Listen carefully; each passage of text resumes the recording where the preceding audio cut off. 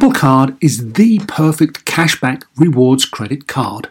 You earn up to 3% daily cash on every purchase every day.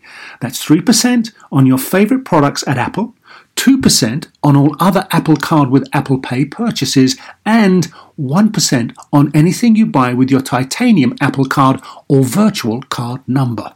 Visit apple.co/card calculator to see how much you can earn.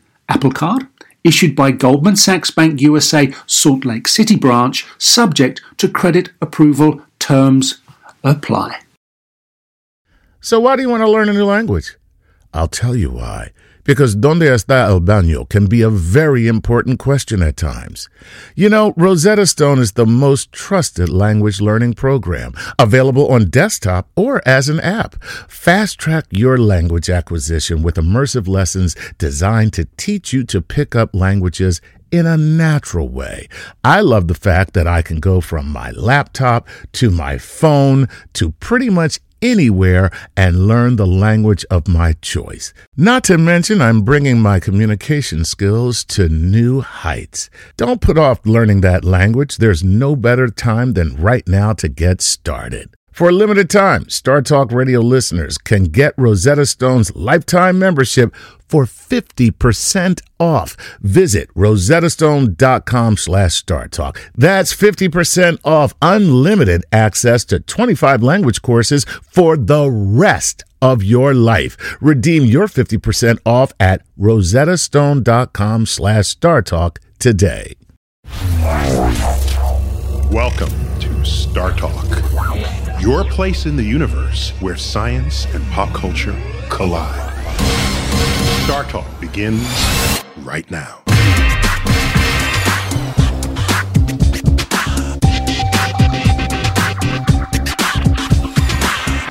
I'm your host, Neil deGrasse Tyson, your personal astrophysicist, and this is Star Talk. Joining me today as my co-host is someone who is no stranger to Star Talk Radio, professional comedian Chuck Nice. Chuck. Hey, Neil, how are you? I like the fact you put professional on the end of that. Oh, sorry. That was very, very kind of you. That might be the first time I've done that. Yeah, exactly. Did you finally pay your rent off of your comedy? Clearly, I am paying my mortgage from comedy now, and somehow you got that information. I got that. I'm very pleased to hear that. Today, we're talking about immigration policy. Specifically, the contributions that immigrants and descendants of immigrants have made to science, technology, engineering, and math in this country. Now, you know I'm not going to do that alone. I'd hardly do any of this alone. So to help us out, we brought in special guest, the one, the only, Fareed Zakaria. Yes. Exclamation point. That's right. Do you have an exclamation point like born with your name? Well, I was it deserves one. I was hoping to be called professional something or the other, but I guess I'm just Fareed Zakaria.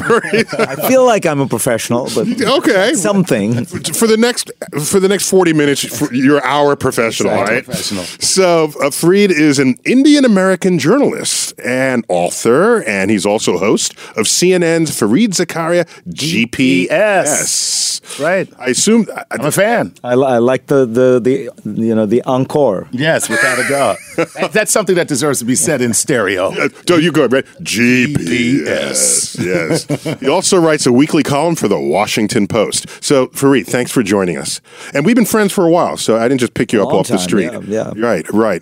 So I did some homework on you, and you have an extraordinary academic pedigree to be doing what you're doing. So many pundits out there, they're kind of self-made, they did a little bit of their own reading, and they have strong opinions, and people love hearing, vociferously voiced opinions. And you always have this sort of calm voice, and you have all this academic substrate there. So isn't that always the case, though? Isn't it always the guy who has an extensive and impressive academic pedigree? They don't have to scream. They don't scream. They're the guys that are just like, okay, so you feel that way, huh? Oh, good for you. Like, those are the guys. It's always the guy who doesn't know anything that's just like, I'm telling you now. This is the way it is. Like, yeah. I think of myself as a lapsed academic. Maybe a little bit like you. I mean, I don't know if you still consider yourself a practicing professor. In my mind, I am. Whether or not in practice. I mean, the profession would regard you as such. I look forward to that. I give all this up and just go back to the lab, and then you'll never find me again. So I want to just explore this. What I bring to the table for you to react to is the fact that science in the United States, which really came of age in the 20th century, there were many drivers, but let's take, for example, the formation of the National Science Foundation. But there were earlier indications. Go back to Abraham Lincoln, who in 1963, when he clearly had other priorities, he signed into law, created the National Academy of Sciences, recognizing what role science was playing in Europe and how important it was, saying, hey, we get me some of that for our country. And he also created the land-grant college system. So he had tremendous foresight into the role of science and technology as a fundamental driver of everything the United States would become. So now I look at, I'm closer to physics than I am biology, of course. So I look at things like the Manhattan Project, so crucial to what became 20th century politics and science, and it landed us where we became, where we were for the entire second half of the 20th century. And most of those scientists were foreign-born nationals. And so what from your world view, could you just explain how this works? Just it's fascinating. You're absolutely right to focus on the beginnings, because we think that America was always the most scientifically innovative country in the world. We look at the Nobel Prizes and we take it for granted. 5% of the world's population, we get about 75% of the world's prizes. And that doesn't even count Obama's Peace Prize, which I regard as kind of a weird one in his first year of office. Come on, it's like a Lifetime Achievement Award. At age 25. At age 25. It's like, you didn't really earn this, but we got to give it to you just because we like you. Exactly. But if you look at the early 20th century, in 1914, I forget the exact date, Germany had won more prizes in science, Nobel Prize in science, than Britain and the United States put together. So the U.S. becomes a powerhouse in science, basically for three big reasons. The first is the destruction of Europe. Right. Basically, World War I, World War II, Great Depression, the place gets flattened, all the universities shut down. With the last man standing. With the last man standing, and particularly Germany gets destroyed. Right. Germany was the scientific superpower. Second, we take in all these immigrants. People forget, even in the 30s, with all the restrictions, 100,000 Jews came in from Europe. Many of them scientists. As you say, many of them worked on the Manhattan Project. After that, of course, the door opens even wider. And the third is massive government funding. So let's think about it. Europe ain't destroyed anymore. Government funding is down to half what it used to be. Our only hope, frankly, is that we keep taking in the best and brightest in the world. Otherwise, you already see the world catching up. You already see that, Japanese scientists win Nobel Prizes routinely, that you now have the Chinese getting in on the action. So we have to recognize that's just the beginning there. We're 5% of the world. We want to make sure that we're not winning just 5% of the Nobel Prizes. Wow. That very fact then is enabled only if you then not only have access to, but mutual interest in coming to the world's greatest talent. And the world's greatest talent isn't always in your country, because everybody's human, and innovation is not some... Nobody has a monopoly on innovation. It's just a matter of opportunity to express it. And you know what? I've noticed something, Neil, which you probably know. I was, for a while, a trustee of the college I went to, Yale, and there are a lot of government funding. You see the way he did that? No, but listen, the point... You know what I like about the way the Fareed just did that? I dropped it. It was like a subtext. You know what I mean? Small college in New Haven. No, like a little afterthought. Little footnote. Right. So here's the point. Yale is private, of course. A lot of government cuts to public universities, some of the great public universities in America. And we noticed that we had access to better and better scientists who were... While that was happening. Well, because the University of Arizona is cutting funding. Michigan State is cutting funding. So Berkeley, now it actually happened less at Berkeley than anywhere else. But what I was struck by, being a New Yorker, being in the world that you and I are in, Neil, I thought we were going to have to offer these guys more money. No. the scientists only cared about would they have good labs and good colleagues, because they wanted to be around other smart scientists. They wanted to be able to have graduate students who were good. So it makes me, the point you're making, people will come to where other smart people are. That's the magnet that attracts you. You know what's funny is that what you just said is just a fact of human nature. When you want to do well, when you want to win, when you want to be the best, then your own personal gain tends to take a back seat to the accomplishment of a greater goal. For instance, sports stars who'll take a salary cut so that really good players can stay on their team. Or they'll give up being the number one guy on a team to go be in a team effort where they're pretty much guaranteed a championship. Right. This is part of the way we think. I'm going to tell your agent that you voluntarily agreed to take a pay cut to be at the right comedy club. Two things are going to have to happen. One, you're going to have to tell my agent to get me paid first. And then you can tell him I'm willing to take that pay cut.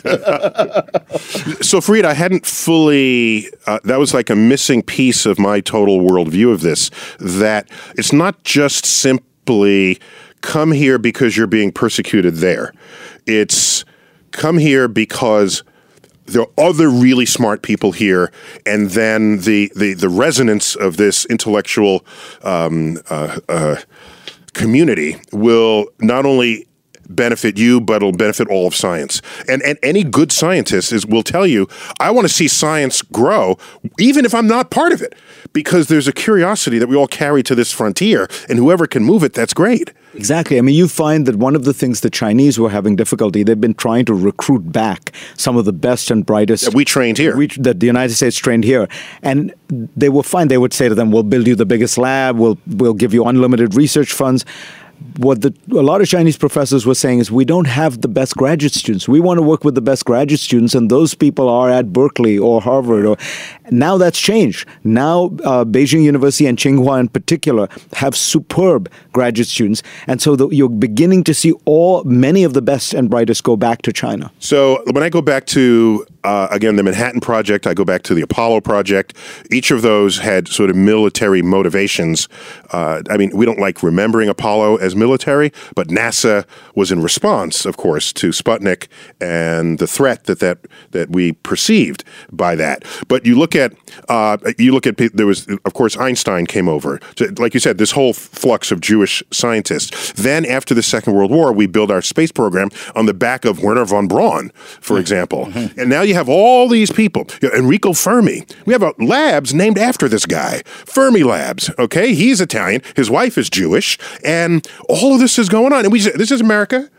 That's exactly right. It's not even being fine-tooth picked for what that is. It's just, of course. And of course, to just emphasize one piece of this, massive government funding. People don't like to point this out. When you talk about I think all government funding is bad. Then you say, the government shouldn't pick winners or losers. So look at the microchip industry. The beating heart of the computer revolution is the microchip, right? Texas Instruments basically invents it. And then the U.S. government, through the Air Force, buys something like 60 to 70% of all microchips produced. The cost initially is $1,000 per microchip. It goes down to $30 per microchip because the government keeps buying it. It basically allows for scale, which then drops the price. Exactly the same thing that people are trying to do in the solar industry or the wind industry. Are the people in the government who are doing this, they have this foresight? Are you telling me this? We have. I normally give that much credit to government officials. I think we have. If you look at DARPA, which is the agency in the Defense Department that does this, they're actually recently interviewed the head of DARPA for Star Talk. They're really good. Defense Advanced Projects Research Agency, yes. And then there was a ARPANET, which is the precursor to the internet, was in fact came up. The Defense Department in fact invents it. GPS is part of the Defense Department. Right, he stole that name. I think that the main thing we have to realize is you have to throw a lot of resources at this. Science is expensive. Basic research is the most important, but you also need the development of technologies.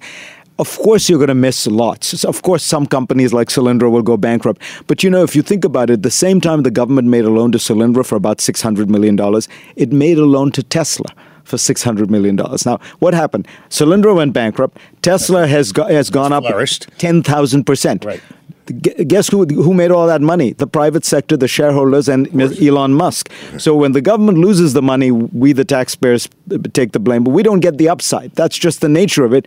But it doesn't mean that it doesn't work for science. We do get the upside in the sense that if the government births an industry, yes, then the industry has tax base that comes back to the government. Exactly. And each scientific invention produces a new another one. Right. Yes. You know. Yes. And just for the record, StarTalk was birthed by the government on a National Science Foundation grant. They believed in what we were trying to do. So that was a little more like the Solyndra one, right?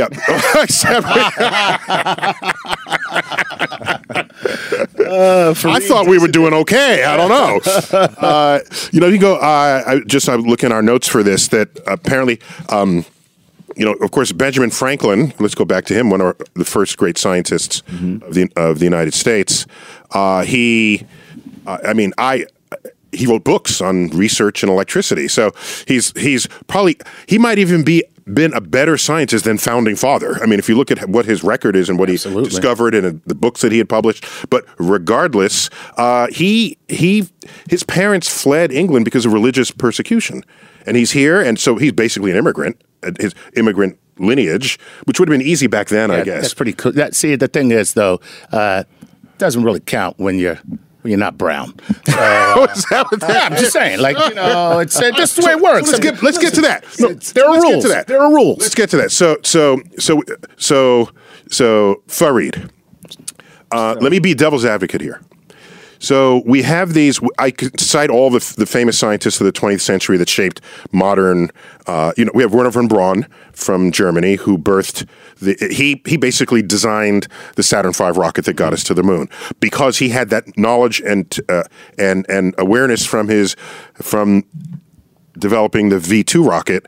And that was basically the first ballistic missile. It left Earth's atmosphere, found its target, fell on the target. Right. That's a ballistic missile. V2 being the rockets that the Germans developed and rained on London in 1945. Correct. Although rain would be a little too delicate a word for what these things did.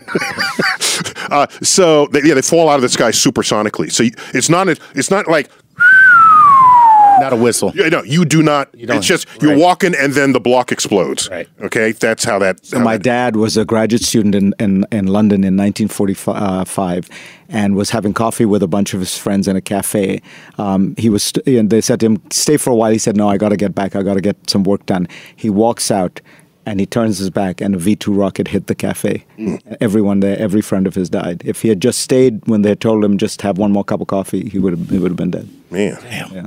Then we wouldn't even be having this conversation. We having this conversation. Right, exactly. right. No, or I think of it the other way. That's how sad. How many others might I have been having the conversation and not him? Because they would have had descendants. And did he ever use that as a motivated factor to get you to do your work? Let me tell you something. That would do. Yeah, you know what? I got back to work and I'm alive. Right. Different people are different. My dad had a tough upbringing. He was a self-made man, and he always said, "I went through stuff I don't want you to ever have to go through." That was his attitude. Well, let me just complete this list. Steve Jobs, as we know, his family lineage is traceable to Syria, if I remember. So his actual father was a Syrian immigrant. And Elon Musk, a South African, but via Canada. Sergey Brin, Google. Google, right, all of this. And so... Not to mention all the scientists. These are all we're talking about. We're trying just the entrepreneurs. Right, we're just talking about the entrepreneurs. If you look at the now, real scientists. Devil's advocate. This is a list of people any country would want. So... do you say, yes, you can immigrate if you have these kinds of ambitions, or if you're gonna, we'll let you in if you go get a degree in engineering? I mean, is that the devil's advocate posture here that has not yet been resolved in this conversation? So there's no question we should take any of those kinds of people. I mean, I think Michael Bloomberg had the idea if you get a PhD in science, you should have a green card stapled to your degree when you get it. Makes sense. And that makes a lot of sense. Makes sense. There's no question There was also Newt Gingrich was a very strong posture on that. And I think that that seems to me a no-brainer and one of the parts of immigration reform one hopes eventually we'll get to. The harder question, as you say, is we've taken lots of people who are not like that. It's called the family unification policy. I think we've probably taken too many that way and too few who are skills and brain-based. But, there's also something to be said for the sheer drive that low-skill immigrants bring. Obviously, in the right numbers and in a way that they can be integrated. But the biggest problem for a rich country is you lose that drive. You lose that hunger. I mean, we all have children. And the more fortunate the parent's circumstance, the kids are going to be great fat kids. and lazy. They can't have the same drive, right? Right. But United Arab Emirates has a similar problem. It's a very wealthy country, but who's going to clean the laundry and who's going to... Right. But some guy who comes from, Mexico or Guatemala or Honduras who's willing to risk everything, abandon, home culture and come here to wash dishes just to 16 hours a day. Right. That's some kind of drive and energy. And by the way, that person might end up doing something remarkable. His children might end up doing something remarkable. The real thing you have to keep into mind is the children of those people tend to be the ones who have that same drive, but they are also educated here in America, which gives them a distinct advantage when it comes to bigger drive than American with the same American education. There you go. So there are golden. So what we're doing is we're creating better Americans. You're listening to Star Talk. Stay tuned for another segment.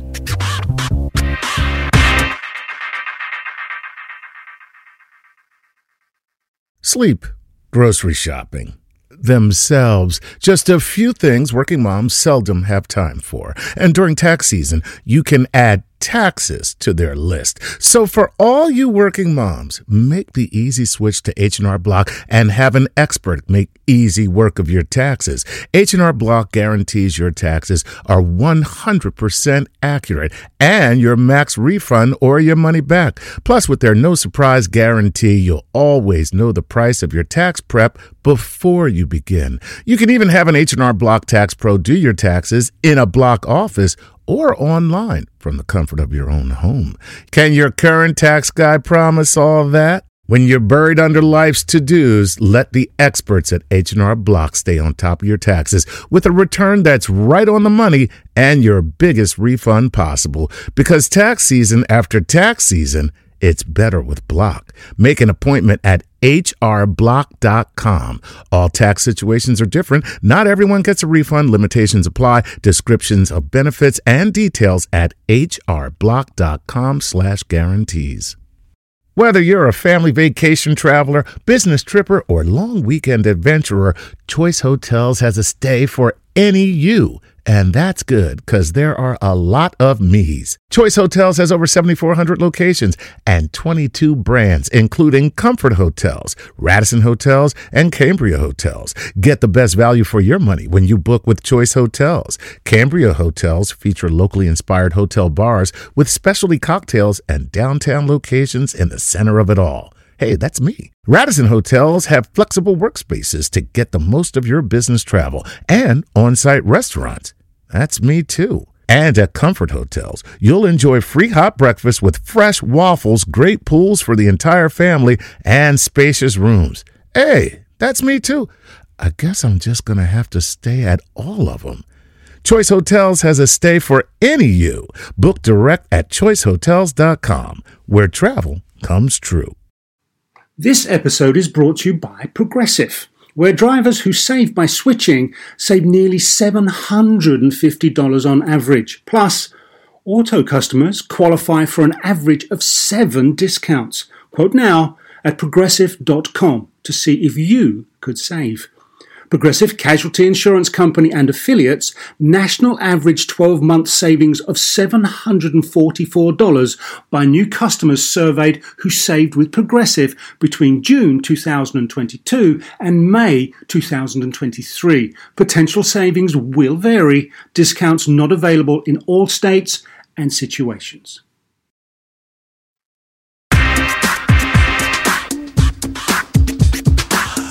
Welcome back to Star Talk. Here's more of this week's episode. if there's a policy that says we'll stop all immigration, evaluate it, and say, okay, here is the proscenium through which you'll walk. If we judge that you will be the right person for this, is there risk of that abuse with that? That kind of happened 100 years ago, didn't it? The Northern Europeans, not the Southern Europeans. There was a lot of judgment being placed on who was worthy and who was not. I think the big danger is that we think we can identify talent and drive and ambition and creativity, and those are complicated things. So yes, we should do more skill-based. We should probably do a little bit less family unification. We should get the balance right. We should. You don't mean immediate family. You mean extended family. Exactly. It's how you can basically. Family would come over. But by the way, I mean, again, in the old days, in the 19th century, one person from a village in Sicily would come and then bring the whole village. Later, yeah, right. So we have done that, and we have managed to absorb it, and that is partly what has given this country the kind of diversity and richness it has. But in terms of balancing the numbers, maybe more skill-based, maybe less of this, as you say, extended family unification. But I really think it's important to remember, we don't know when we take in a 10-year-old kid what that kid is going to be. Whether he or she may be a poor Guatemalan, that doesn't mean that talent is sprinkled evenly throughout the planet, and you might be getting amazing people, even though they look like they're poor peasants from places that are not doing well in the world. So one other question before we get to the queries. No worries. You solicit these from. Yes, we have queries from all over the internet and Excellent. any incarnation where you can find Star Talk. Excellent. So just one other quick thing, just to extract it from you, because I love having you here, because it's like this is good. So there's the flip side of this that no one in America talks about. If we are so great that everyone wants to come to us, that's a brain drain for other countries. We're getting the best of other countries, sort of sucking their intellectual capital into our borders. If we get a stronger world, we'll be less capable to do that even if we wanted to. So the way I think about this, Neil, it's a very good question. As you can imagine, having grown up in India and come here, I would hear this often. People would say, why are you leaving India? Your country needs you. But here's the truth. I actually do think talent is sprinkled throughout. There are millions and millions of talented Indians. I'm not that special. What's special is the environment that this country has created where smart and talented people can flourish. There's another way of putting this. There was a member of parliament, an opposition member of parliament, who stood up one day at the Indian parliament and asked the then Prime Minister, Indira Gandhi, he said, Madam Prime Minister, can you explain to me one question? I notice when I look around the world, Indians seem to do really well everywhere except in India. What does that tell you about how you run this country? Right. Yeah, there's no answer. There's no good answer to that. It's all about creating an ecosystem where talent can flourish. It's the problem in India or China or Africa is not that there aren't talented people. It's you haven't created the ecosystem that lets them flourish. You know about the Einstein Project in Africa? Looking for the next Einstein. Black Einstein, basically. Oh, really? Yeah. It's in Africa? In Africa, right. It's very cool.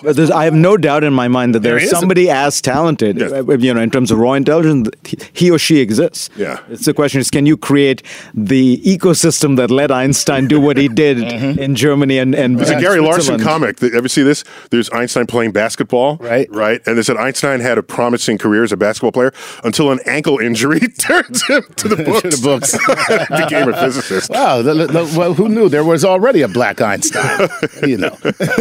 So what do you have, Chuck? Well, we got our cosmic queries. So let's just jump right into it since we already set up the fact of where we get these. The first one that we always take is from a Patreon patron because they support us financially, and You just put them to the top of the list because right of to that. the top of the list. They paid, they go right to the top of the list. Kind of like You're not even ashamed to say No, that. I'm not. It's like Congress and lobbying.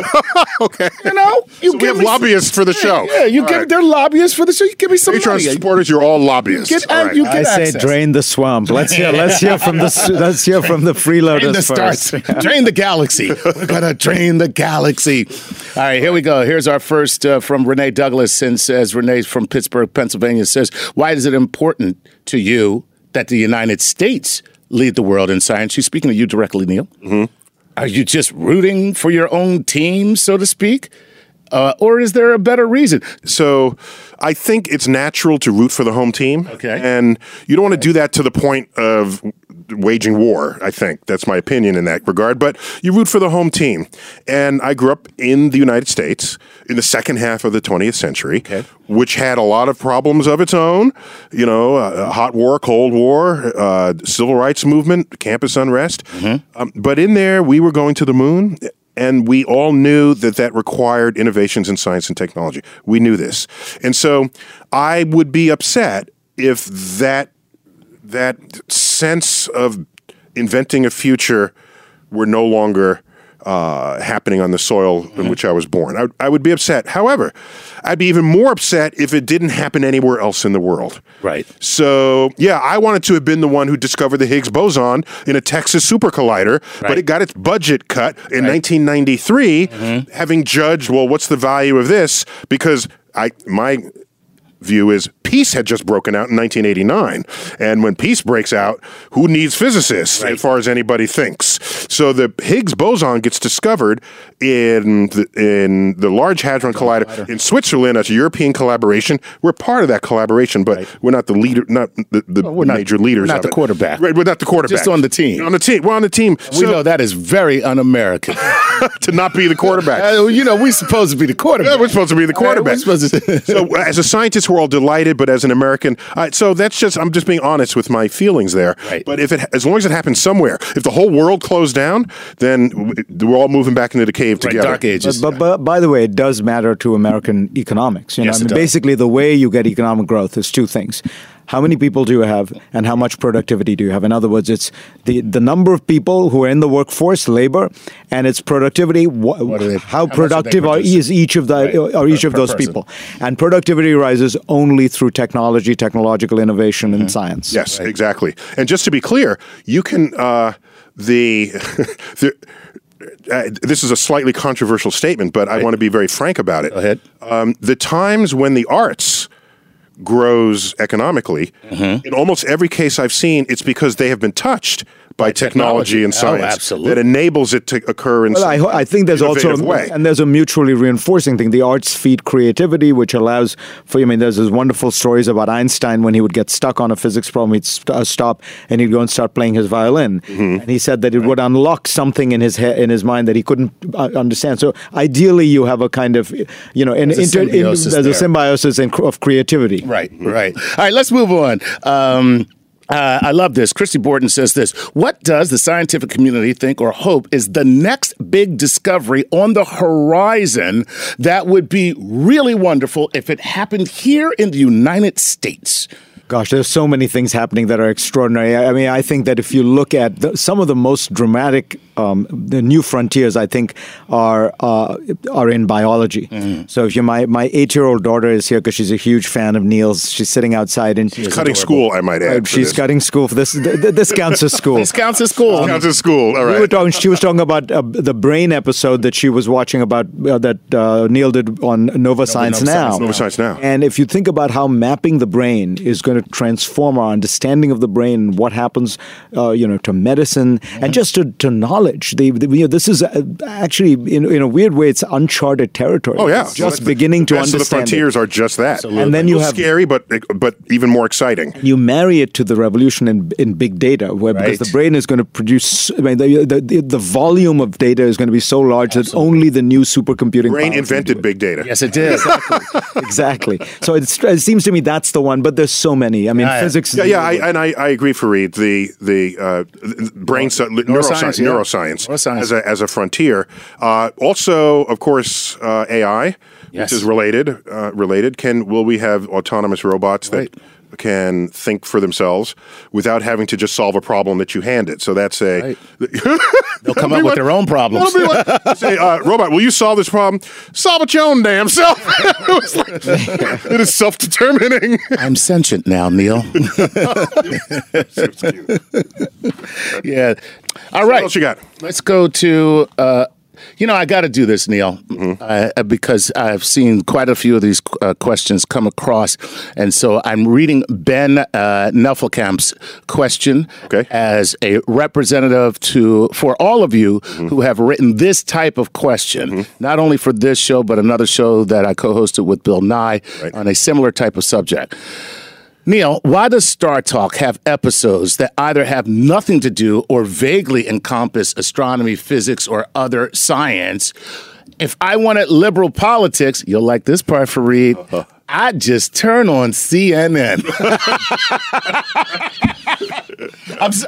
So the reason I read that question is because this is not political, what we are talking about. Well, we're talking about just the world as a better place, whatever. And however you slice and dice that politically, that's people's own motives. But there's some fundamental reality that has to matter here before that conversation even happens. Right. But I can address that. I can say I could enter this world naively as a scientist and think, oh yeah, science, let's just do science. But then you wake up and realize that any science that happens is embedded in a political system. Correct. I'm not an island. Right. And I have to beat some of my colleagues over the head who cry foul when NASA spends money on something they don't think they should spend money on. The space station or on the manned program, which has always been a controversial path of spending relative to pure research. And I go to my colleagues and I say, you are treating NASA as though it's your private funding agency when it was born in a Cold War environment, and there are geopolitical mission statements that NASA fulfills, and you are not the only one in town that it serves. And in fact, the science budget of NASA historically has never been more, it maxed out at about 35%. The long-term average is around a fourth. And all the rest goes to geopolitically driven decisions for what NASA does in this world. And if you think about the point we were making earlier, if American science, if the reason we're at the forefront of global science is, the three things I talked about. Europe got destroyed, two world wars. We took in lots of immigrants, and then we spent lots of government money on it. Those are political issues. And so if you want to create great science, yes, you have to have great scientists, but you've got to figure out how do you get them? How do you create an environment where they flourish? How do the ideas get all of that is embedded in a political system that's got to recognize that in order to make wise decisions regarding it going forward. That's all. That's it. It's not more complicated. I mean, it's complicated, but the drivers of it are simple. And it's not more political than that. And by the way, this used to be totally bipartisan. It was Eisenhower who set the spending max. Eisenhower was spending 3% of GDP on basic science. Reagan increased the spending. It is recently that we have gotten into a situation where everything is political. But this used to be Republican. This used to be bipartisan. Not only that, of course, under President Nixon, we formed the Environmental Protection Agency. And the National Oceanic and Atmospheric Administration. Correct. NOAA. Right. So you're right, Fareed. When I look historically, there's a lot of commingling of political platforms that are in the service of science. And historically, even the National Science Foundation has been bipartisan, although the motives were a little different, you know. And many would complain that the R&D spending under Reagan, a lot of that went to Star Wars, which many in my scientific community objected to. But at the end of the day, even if the motives are different, science gets done. So science is political, but we are not politicizing it. So we're not coming down on one side or another. We're coming down on the side of science. One could, if there's a political side that doesn't like science. If it's anti-science. We can tell you the consequences of what it is to be anti-science. That's all. You're listening to Star Talk Radio. Stay tuned. More up next.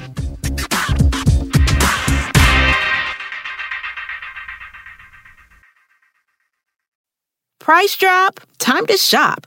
Get to a Nordstrom Rack store today for first dibs on new markdowns. Now score even more, up to 70% off brands everyone loves at Nordstrom Rack. Denim, dresses, sneakers, tops, and more. Plus, get genius deals on jackets, sweaters, and boots for the whole family. Shop your Nordstrom Rack store today and save up to 70% with new markdowns. But hurry, deals this great won't last. Everybody in your crew identifies as either Big Mac Burger, McNuggets, or McCrispy Sandwich. But you're the Filet-O-Fish Sandwich all day. That crispy fish, that savory tartar sauce, that melty cheese, that pillowy bun. Yeah, you get it. Every time. And if you love the Filet-O-Fish, right now you can catch two of the classics you love for just $6. Limited time only. Price and participation may vary. Cannot be combined with any other offer. Single item at regular price. Ba-da-ba-ba-ba. At Capella University, you'll get support from people who care about your success. From before you enroll to after you graduate, pursue your goals knowing help is available when you need it. Imagine your future differently at capella.edu.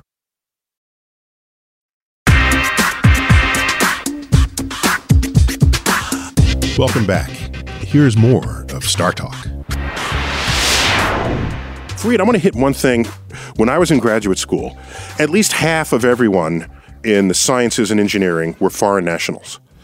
And at that time, they would come, get their PhDs, their masters, and stay.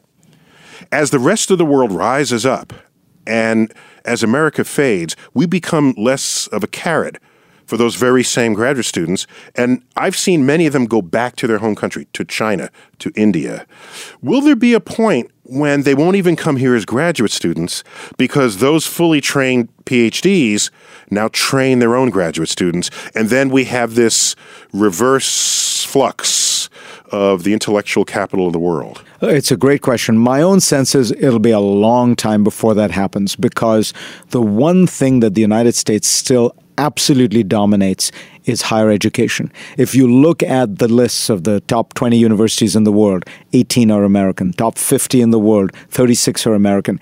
And it's hard to design a really superb world-class university because there's lots that goes into it. You can't do that overnight. You can't do that overnight. Harvard and Yale and Princeton have huge advantages, having been founded in the 17th century. Huge. Yes, huge. They have lots of money. They compete. They're called endowments. they That's compete. A huge but I'll tell you one piece of it that I wonder about when you look at a place like China. At the heart of Western science has been the ability to question authority. For the graduate student to tell the professor, "You're full of it. Your ideas are wrong." I remember reading a story. Your ideas are outdated, or I got a better idea. Niels Bohr used to begin his lectures. Great physicist from the turn of the century. Used to begin his lectures in Copenhagen. He'd tell his students, I want to start by telling you, you must approach this lecture by assuming everything that I say might be untrue. Might be falsifiable. In other words, that sense of really being willing to challenge authority, that is not yet true in a place like China. And I wonder if there's a cultural barrier which will mean that it takes even longer for that to happen. I've thought a lot about this, except I came to it from a less noble angle. When I see little children in malls, if there's a toddler just steps out of a stroller and the parent says, "Get back in the stroller," he says, "No, I don't want to." Right. That's an American kid. Yes, it is. That's right. And normally they're white. And No, stop. I'm just saying. No.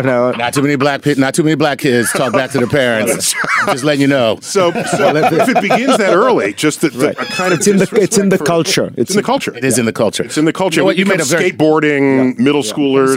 It's also something else that you talked about. We had a conversation a long time ago about the fact that in other cultures, you may not see the aspirations to do things that we take for granted in this culture. Yes. When I grow up, I'm going to be an astronaut. Right. Okay. What do you want to be when you grow up? What do you want to be when you grow up? And in other countries, unreachable goals are actually tamped down. Right. Whereas here, it's like, oh, isn't that's cute? Go ahead. Right. But I do want to emphasize, it's important to remember these are not God-given advantages the United States has, and we can lose them very easily if we don't maintain the culture of openness and creativity. And God shed His grace on thee. What are you? Well, I do think there needs to be a greater focus on science. You'll like this. One of my favorite lines from one of Tom Friedman's books, the New York Times columnist. He was in China and he was noticing.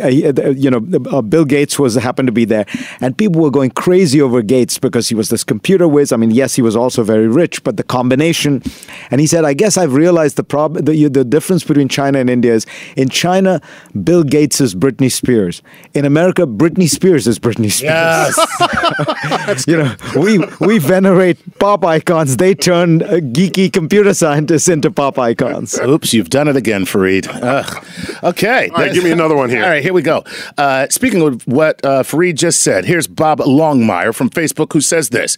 Given the current political climate, how do you suggest we help advance scientific literacy with people who view science through a negative political lens?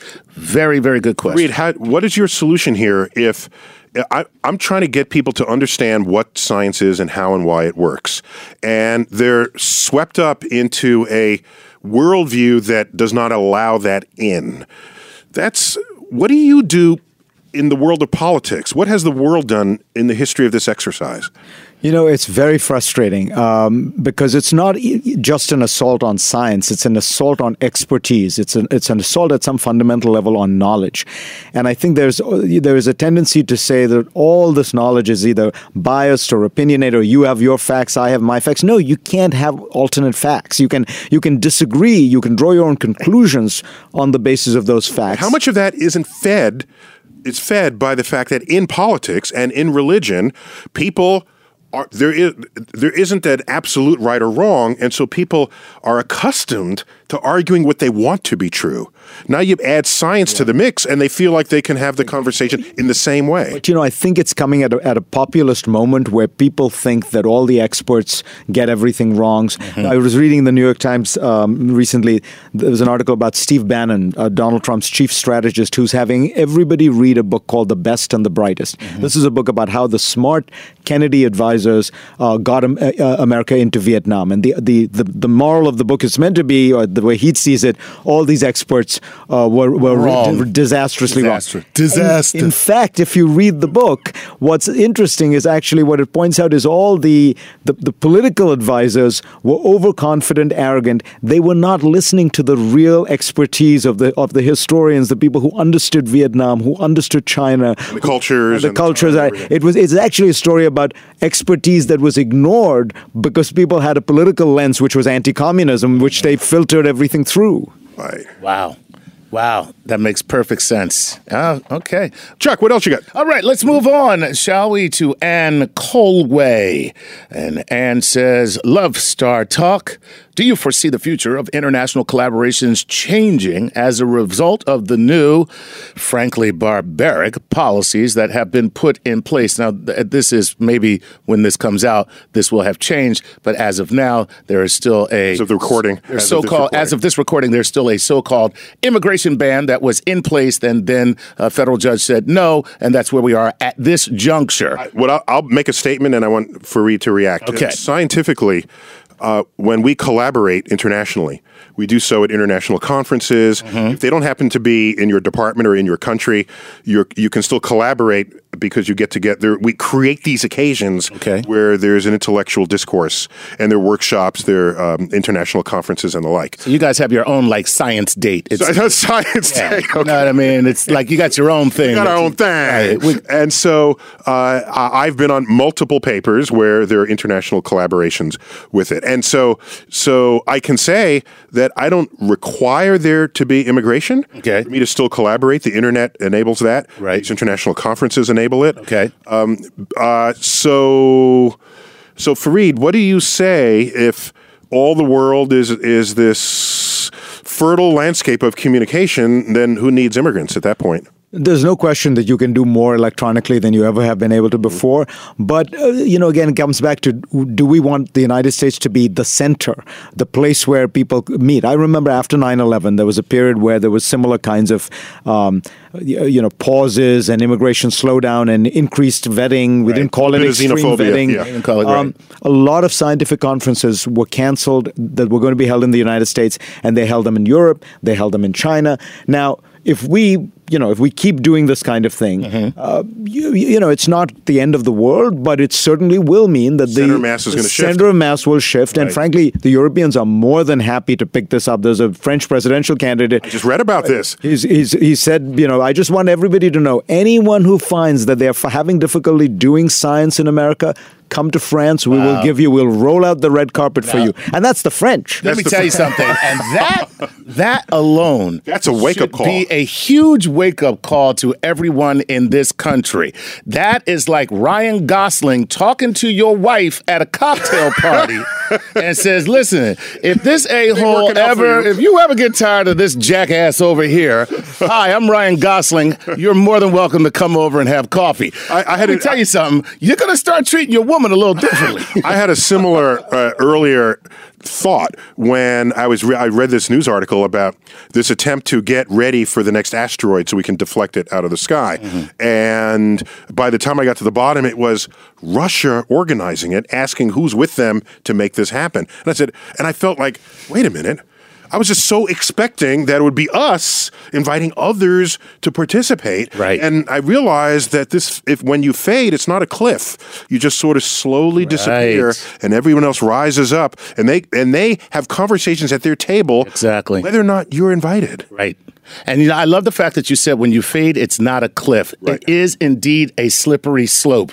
And when people use that metaphor, they need to take in mind exactly what the visual is. It is a 45-degree angle where you are slowly sliding down. You're clawing it, but it's not getting any traction, and you're just sliding away. So that's what it is. Out of view. Out of view. We got time for one quick one, if you got a quick one. Okay, here's a quick one, and this is for Fareed. As terrible as things are, could better relations with Russia improve science and space exploration? Ooh, yeah.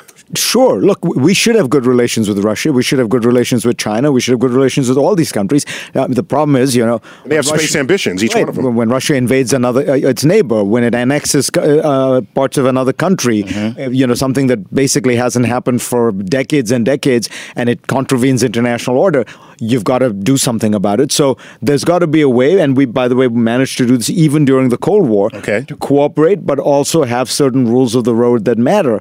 But I think that Wait, just right there. Wait. Yeah. So I don't want you to go quickly past that. While we were still in Cold War with Russia, we had the Apollo-Soyuz joint space program. And this was like the early signs that maybe we can be friends.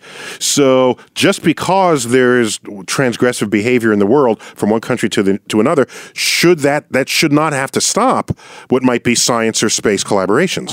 I think in fact it's all the more reason to do it, because you want to build as many bonds as you can between countries. We don't work better in isolation. There's this wonderful book by Matt Ridley about why did human beings manage this extraordinary rise from being just animals. And the most important thing he points out is whenever we encountered diversity, we flourished, just even scientifically. Right. But as human beings, the more we can encounter the other, the more we can collaborate with people who think differently, look differently, study differently, the end product is better. Who's the wit of 100 years ago who said there's no greater pain to the human spirit than the prospect of coming up with a new idea? I haven't heard that one, so I think we're going to say it was Neil deGrasse. You can take it.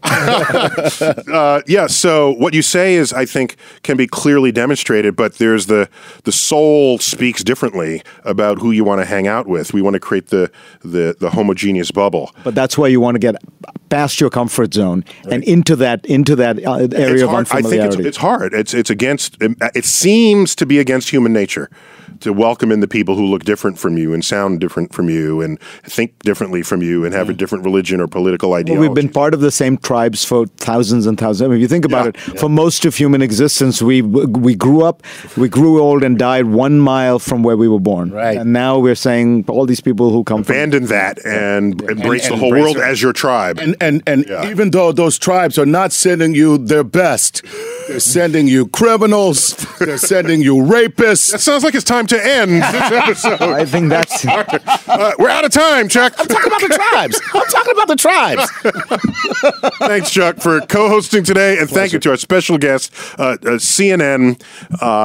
What do they call you guys? Anchors. Anchors. CNN anchor, Fareed Zakaria. You all know his show, GPS, and don't miss it. Thanks for listening to Star Talk Radio. I hope you enjoyed this episode. Many thanks to our comedian, our guest, our experts, and I've been your host, Neil deGrasse Tyson.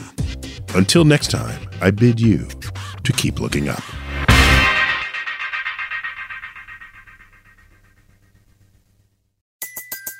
Everybody in your crew identifies as either Big Mac Burger, McNuggets, or McCrispy Sandwich. But you're the Filet-O-Fish Sandwich all day. that crispy fish, that savory tartar sauce, that melty cheese, that pillowy bun. Yeah, you get it. Every time. And if you love the Filet-O-Fish, right now you can catch two of the classics you love for just $6. Limited time only. Price and participation may vary. Cannot be combined with any other offer. Single item at regular price. Ba-da-ba-ba-ba. Sometimes it takes a different approach to help you unlock your true potential. With Capella University's game-changing FlexPath learning format, you gain relevant skills you can apply to your career right away. Earn your degree from an accredited university and be confident in the quality of your education. Imagine your future differently at capella.edu. Capella University is accredited by the Higher Learning Commission. Learn more at capella.edu/accreditation.